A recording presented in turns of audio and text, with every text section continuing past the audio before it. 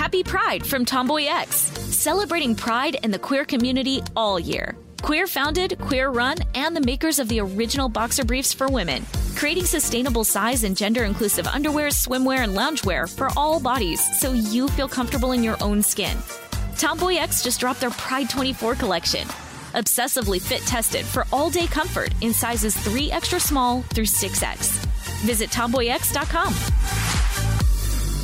Something that makes me crazy is when people say, well, I had this career before, but it was a waste. And that's where the perspective shift comes, that it's not a waste, that everything you've done has built you to where you are now.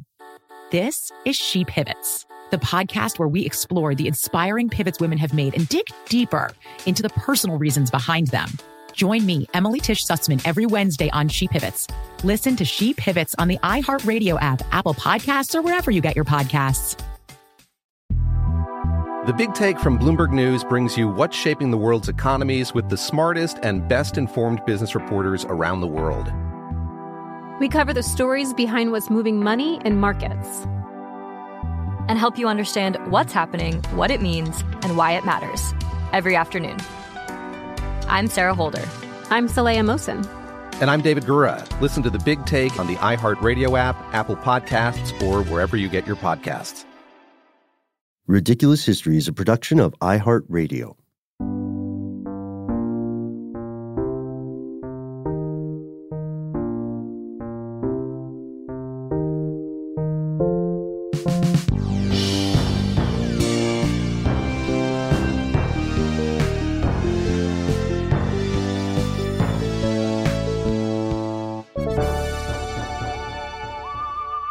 Welcome back to the show, Ridiculous Historians. Thank you, as always, so much for tuning in. Let's hear it for the man, the myth, the legend. He's known around the world for being one of the best podcast producers and biggest cinephiles out there, also having terrible taste in friends. That's right. Casey Pegram has joined us once again for part 2 on the history of Topiary. You're too kind, Ben. Thanks for having me. Here's our guy. Jeez, I don't know, man. We don't really need much preamble here. Well, I think you're Noel. I'm Ben. That's true. That part. I am still Noel. I am me. Yeah. It's a fascinating topic. I don't think any of us had any idea that there was this much to discuss about the surprisingly old art of topiary. So let's just jump right into it, guys. What do you say? Let's do it. Yes. The French tradition, I guess, kind of reached its peak under what often is the case, the Sun King himself. I mean, anytime we have something that peaks in French history, it's usually because this dude had something to do with it. This is quite opulent fellow. Louis the 14th in the Palace of Versailles, which was nothing if not maximal, but of course only had one toilet. One bathroom. It's one toilet. Insane. The richest people in France were like, well, I'm going to go poop in the yard by the topiary. The topiary, yeah. You got to make room for all the topiary. Were they still using human waste as fertilizer back then? Because that would make sense. Maybe they were like, they just didn't feel it was that. That's gold right there. Don't be flushing that down. Brown gold, yeah. That's right, yeah. Versailles had these 4,000-acre gardens. It was huge. You can hear us talk about it in the history of restrooms. And they had very high standards for how these topiary things should be cut. 1.9 million pots were always on hand so that the beds could be replanted overnight while the king slept, and he could wake up to a surprise the next day. It's just absolutely indicative of why France had a revolution. Yeah, sure is. Maybe she didn't say let them eat cake, but the attitude of let them eat cake was pretty pervasive, right? 100%, dude. And then if you go across the channel over to England, you'll see they had something called the knot garden. So they would take a bunch of herbs and they would tie them together, you know, like doing a French braid in hair or something like, or a rope bridge. And then they had English yew trees, of course, because, you know, it's England. And they would also clip those down into hedges and grow them out into mazes. It was very hot. time. Absolutely. And then we have the Dutch entering the chat, who, if you've ever been to Amsterdam, unbelievably beautiful flower, fields, like gardens. Really just, it's like everywhere. Honestly, there's a Mario Kart level for Amsterdam that was recently added, and it is just chock full of windmills and tulips. But yeah, the Dutch really got a taste for gardening, but also we know, if you know anything about Amsterdam, you know that it's a very packed kind of metro type city. So space is really precious. So they had to figure out ways to maximize space. And in order to do that, they got mega precise, micro with their calculations for these garden designs. And they also, surprise, surprise, were super into topiary. Yeah, the thing is, so the Netherlands now, Amsterdam is a very old, very heavily developed city. And if you go out, there really are these picturesque tulip fields and windmills and all that. That's true. And they were always, as a country, struggling with space. In the days of their maritime trade empire, they had a very different take on topiary and ornamental gardens in general, because they had simply encountered many new species of plant life. And so they were able to flex super duper hard on this. And you could go to a garden, a Dutch garden, and you would see plants and flowers that you couldn't see anywhere else in Europe, at least at this time. And so the well-to-do in England start picking and choosing the kind of stuff they want to emulate. So they're like, okay, we like the uniformity, the grandeur of the French style. We're in love with these Dutch strong geometric patterns. And we want to get, maybe one day we can get some of those fancy tulips. But this is still like the era of humanity where you would rent a pineapple to impress people at a party. Yeah. So maybe they didn't get the tulips, but they wanted to look like they wanted people to look at their gardens and say, oh, they know about the Netherlands. That's right. Yeah. And we certainly have parallels to that in modern society. Sure. People living above their means, or, having some sort of thing that is a status symbol or whatever that might be adorning their home or their clothing or whatever it might be. F-150. Yeah, sure. Exactly. They say, look at me. I'm a fancy guy, even though maybe you're living check to check. It's a pretty tough situation. Who's that fancy guy? Yeah, who's that fancy guy with that wristwatch and a phone? He can tell time twice and a default mortgage. Yeah. Right. So yeah, we see that this race to acquire social status via topiary in specific is, to your point, Noel, it is a microcosmic example of the larger human urge across culture to impress people based on your material possessions. And it should not be a surprise that the Tudors embrace topiary, and Henry VIII says, I'm going to go to the Romans. He hires some Italian gardeners to transform Hampton Court. He gets real deal Italian landscapers. And when a German writer named Thomas Platter visits Hampton Court during the reign of Elizabeth I, he goes nuts. We've even got a quote from him. He was really impressed, I think. That's right. He had this to say, that he beheld all manner of shapes, men and women, half men and half horse, sirens, serving maids with baskets, French lilies, and delicate crenellations. That's a great word. All true to the life, and so cleverly and amusingly interwoven, mingled and grown together, trimmed and arranged picture-wise, that their equal would be difficult to find. Beautiful, yeah. Oh.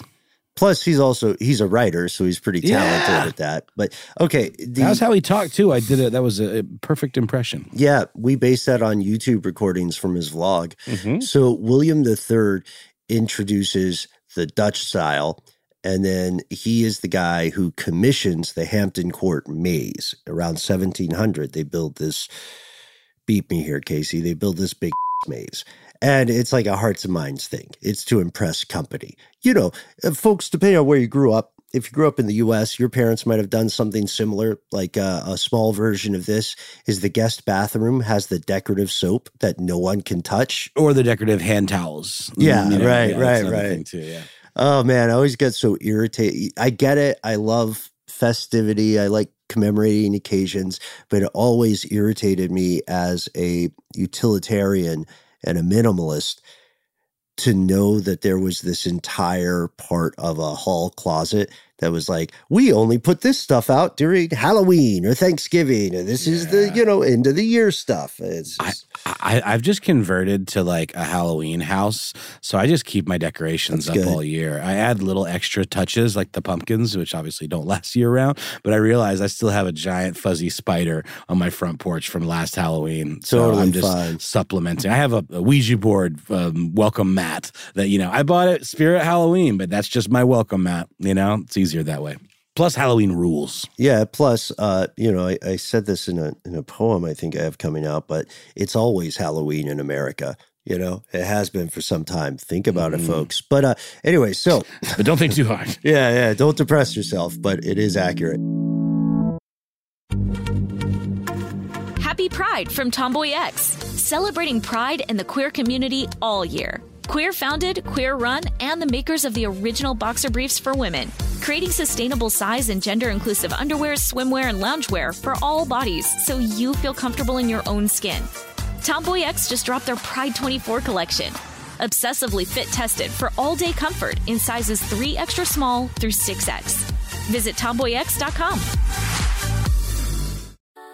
Something that makes me crazy is when people say, well, I had this career before, but it was a waste. And that's where the perspective shift comes, that it's not a waste, that everything you've done has built you to where you are now. This is She Pivots, the podcast where we explore the inspiring pivots women have made and dig deeper into the personal reasons behind them. Join me, Emily Tish Sussman, every Wednesday on She Pivots as I sit down with inspiring women like Misty Copeland, Brooke Shields, Vanessa Hudgens, and so many more. We dive into how these women made their pivot and their mindset shifts that happened as a result. It's a podcast about women, their stories, and how their pivot became their success. Listen to She Pivots on the iHeartRadio app, Apple Podcasts, or wherever you get your podcasts. I'm Saleha Mohsen, and I've covered economic policy for years and reported on how it impacts people across the United States. In 2016, I saw how voters were leaning towards Trump and how so many Americans felt misunderstood by Washington. So I started the Big Take DC. We dig into how money, politics, and power shape government and the consequences for voters. It's an election year, so there's a lot of focus on the voters that TikTok is reaching. The initial reaction is like, oh, things are looking so resilient. I don't want to be too pessimistic, but I just don't see the political will down in Washington right now to change their tune. I think the American electorate has been signaling that it expects a rematch of the 2020 election. These are unprecedented times.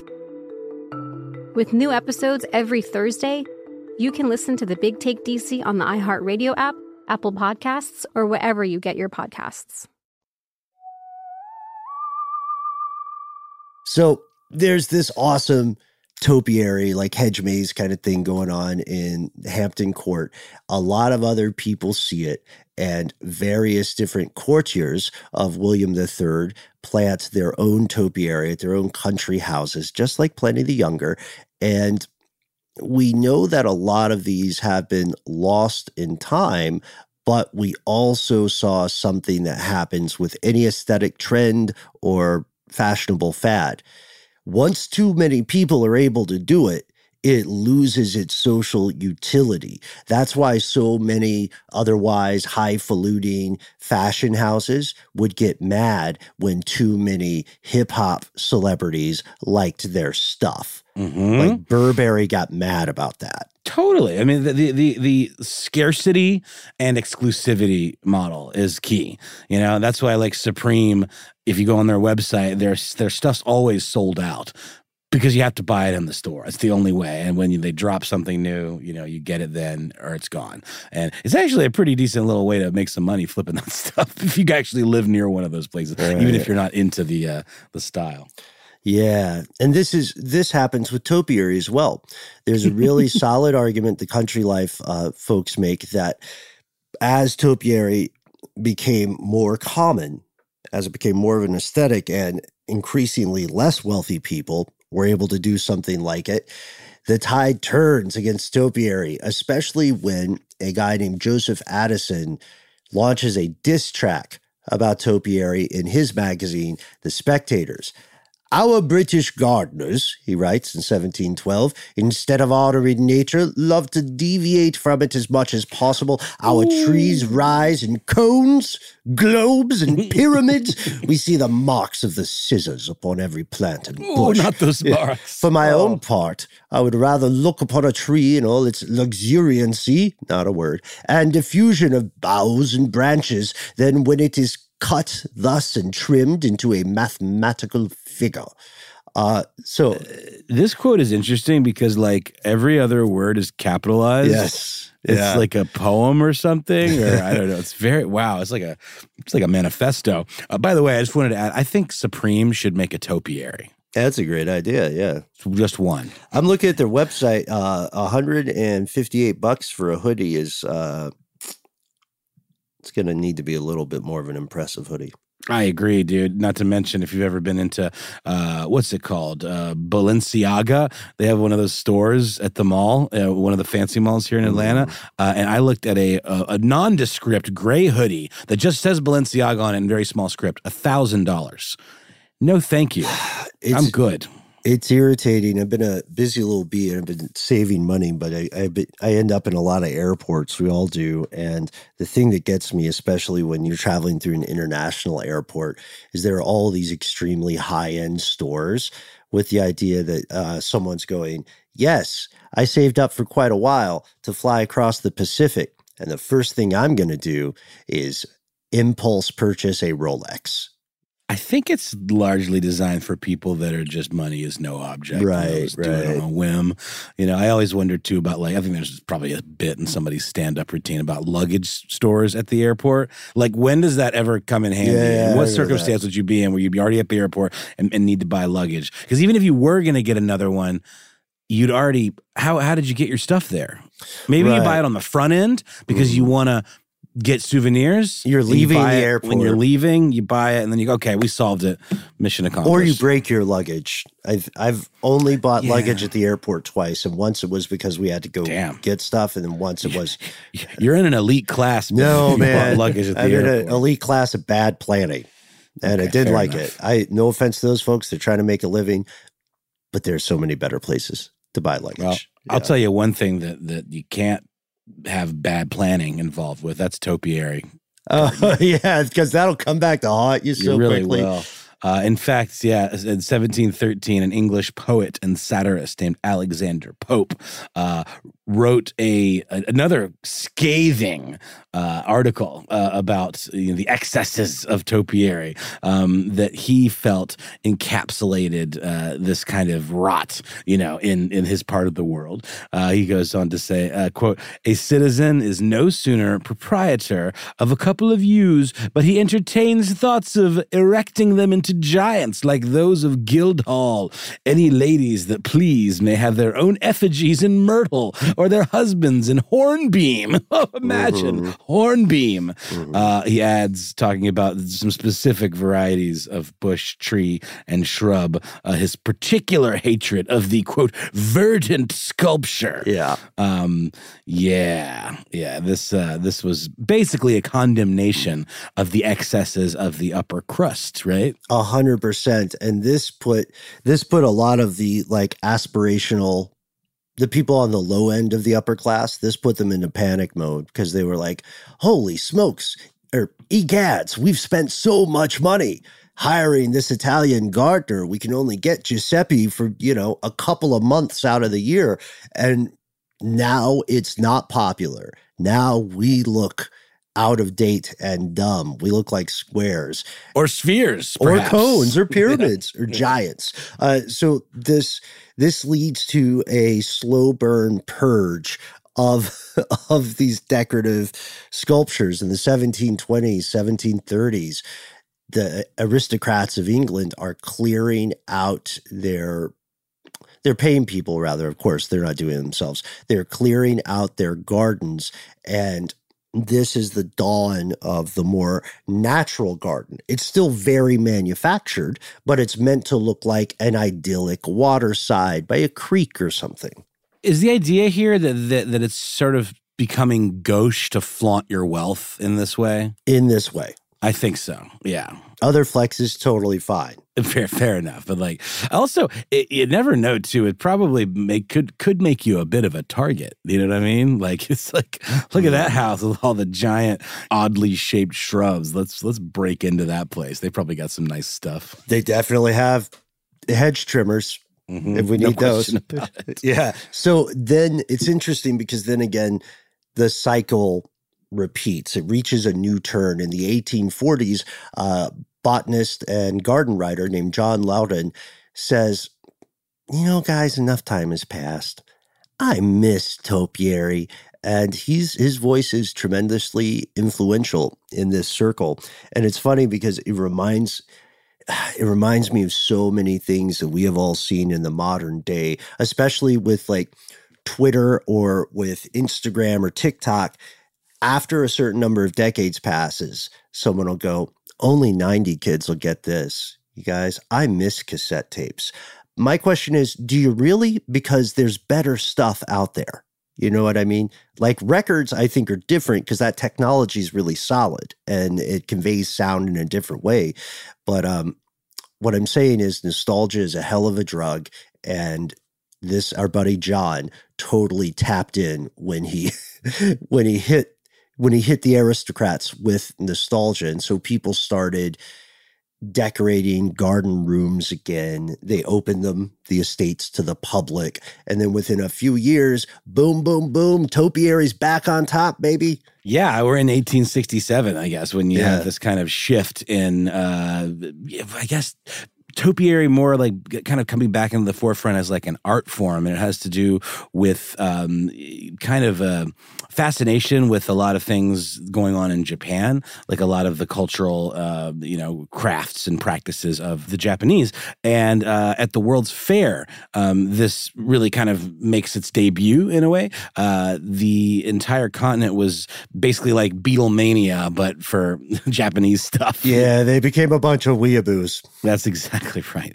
And this included things like Japanese gardening, these Zen-type gardens, and the very organic shaped, it wasn't topiary. It was almost anti-topiary, right? Mm-hmm. Because it was, very meticulously trimmed and crafted, but it was all designed to feel as natural as possible. And there are these very precise pruning techniques that the Japanese gardeners would use, some of which were not that far off from what we'd seen with some of these Italian gardens. Mm-hmm. Of course, bonsai is like mini topiary, right? I love, love, love bonsai. I am by no means responsible enough of a person to take care of a bonsai tree, much less, honestly, I probably wouldn't buy one either because the really dope looking ones are expensive, right? Thousands of dollars. Really? Yeah. They're very expensive. Holy cow. Especially if they're older and they're like a hardwood,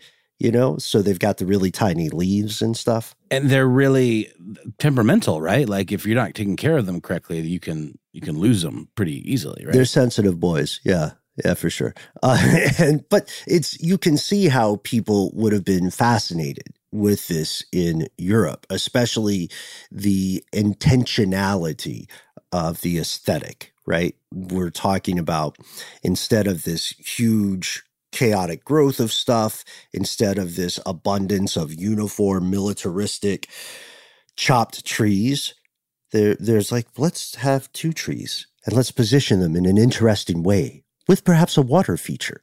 And everybody in Europe loses their minds. They're like, this is amazing. You know, it's like when the beat drops in an EDM song. You know what I mean? I love that part. It's the best part of the song. It's the wait for it, you know? It's the knock they were looking for.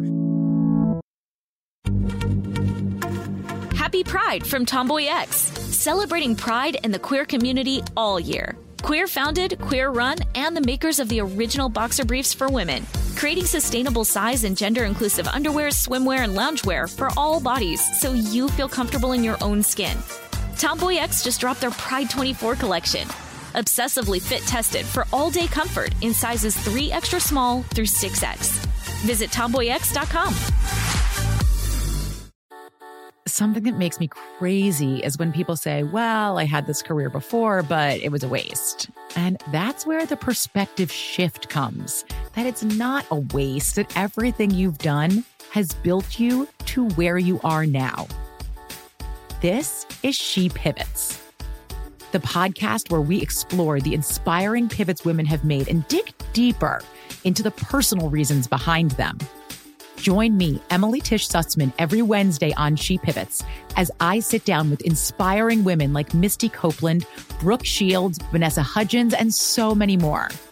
We dive into how these women made their pivot and their mindset shifts that happened as a result.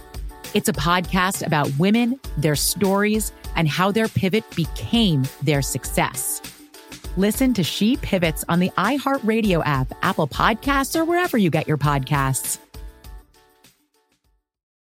I'm Saleha Mohsen, and I've covered economic policy for years and reported on how it impacts people across the United States.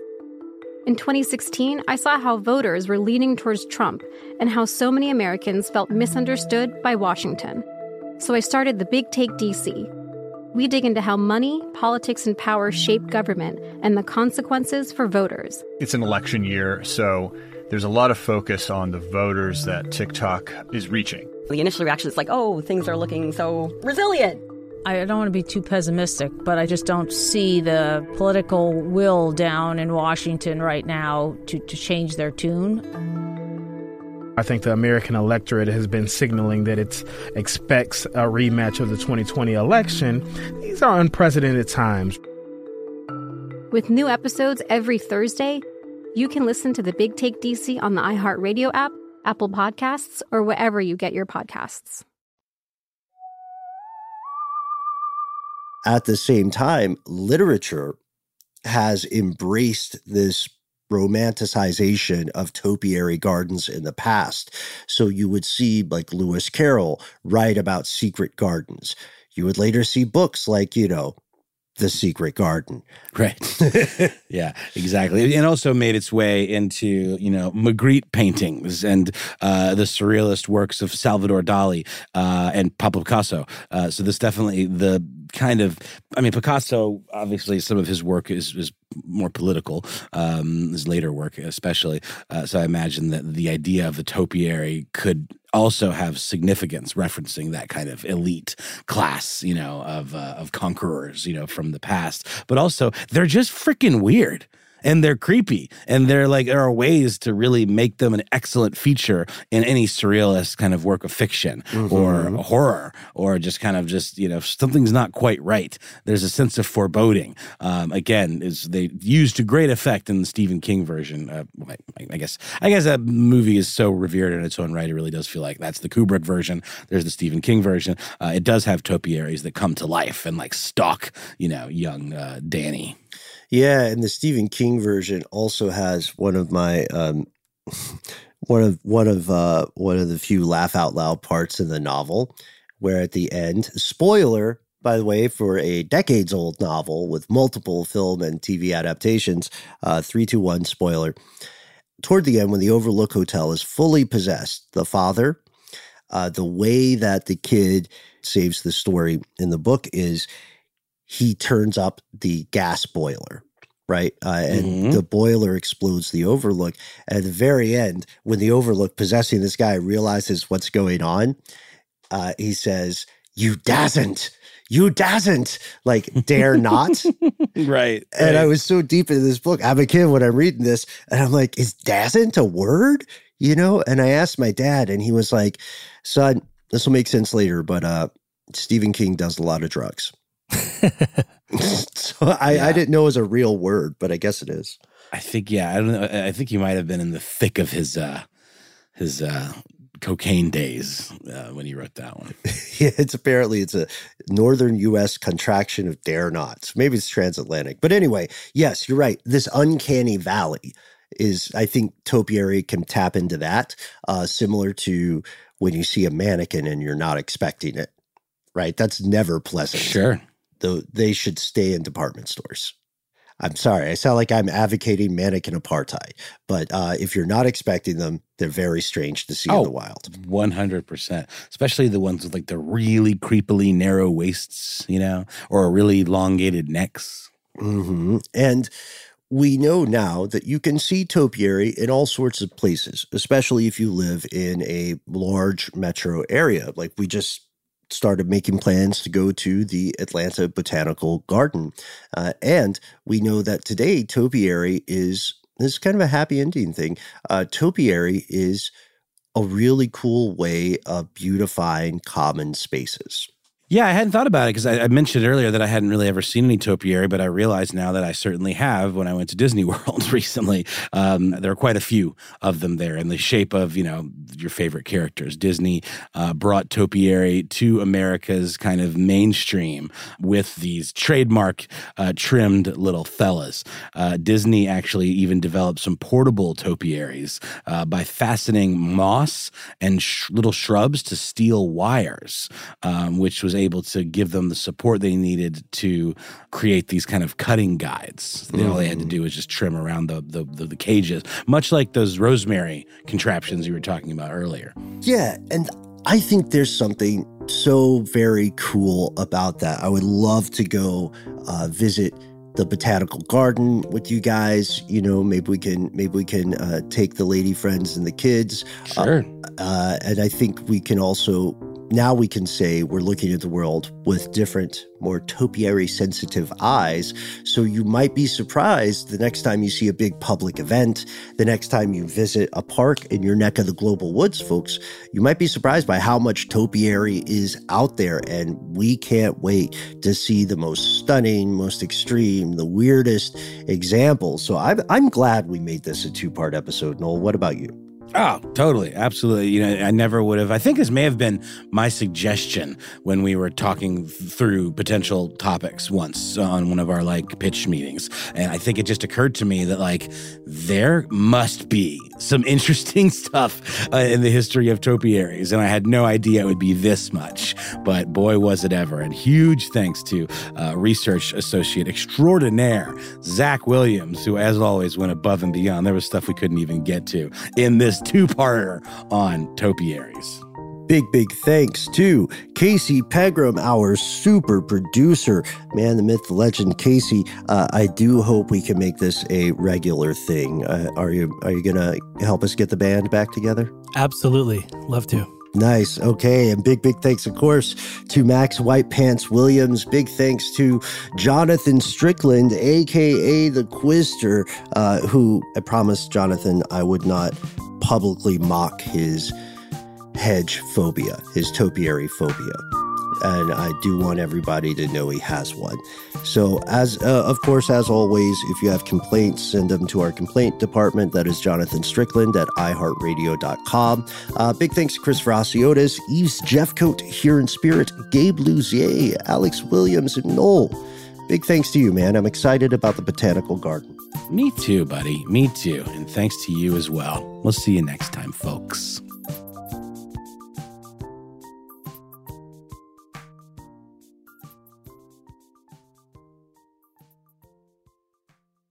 For more podcasts from iHeartRadio, visit the iHeartRadio app, Apple Podcasts, or wherever you listen to your favorite shows. Happy Pride from Tomboy X. We just dropped our Pride 24 collection. Queer founded, queer run, and creating size and gender inclusive underwear, swimwear, and loungewear for all bodies, so you feel comfortable in your own skin. Visit tomboyx.com to shop. Something that makes me crazy is when people say, well, I had this career before, but it was a waste. And that's where the perspective shift comes, that it's not a waste, that everything you've done has built you to where you are now. This is She Pivots, the podcast where we explore the inspiring pivots women have made and dig deeper into the personal reasons behind them. Join me, Emily Tish Sussman, every Wednesday on She Pivots. Listen to She Pivots on the iHeartRadio app, Apple Podcasts, or wherever you get your podcasts. The Big Take from Bloomberg News brings you what's shaping the world's economies with the smartest and best-informed business reporters around the world. We cover the stories behind what's moving money and markets. And help you understand what's happening, what it means, and why it matters. Every afternoon. I'm Sarah Holder. I'm Saleha Mohsin. And I'm David Gura. Listen to The Big Take on the iHeartRadio app, Apple Podcasts, or wherever you get your podcasts.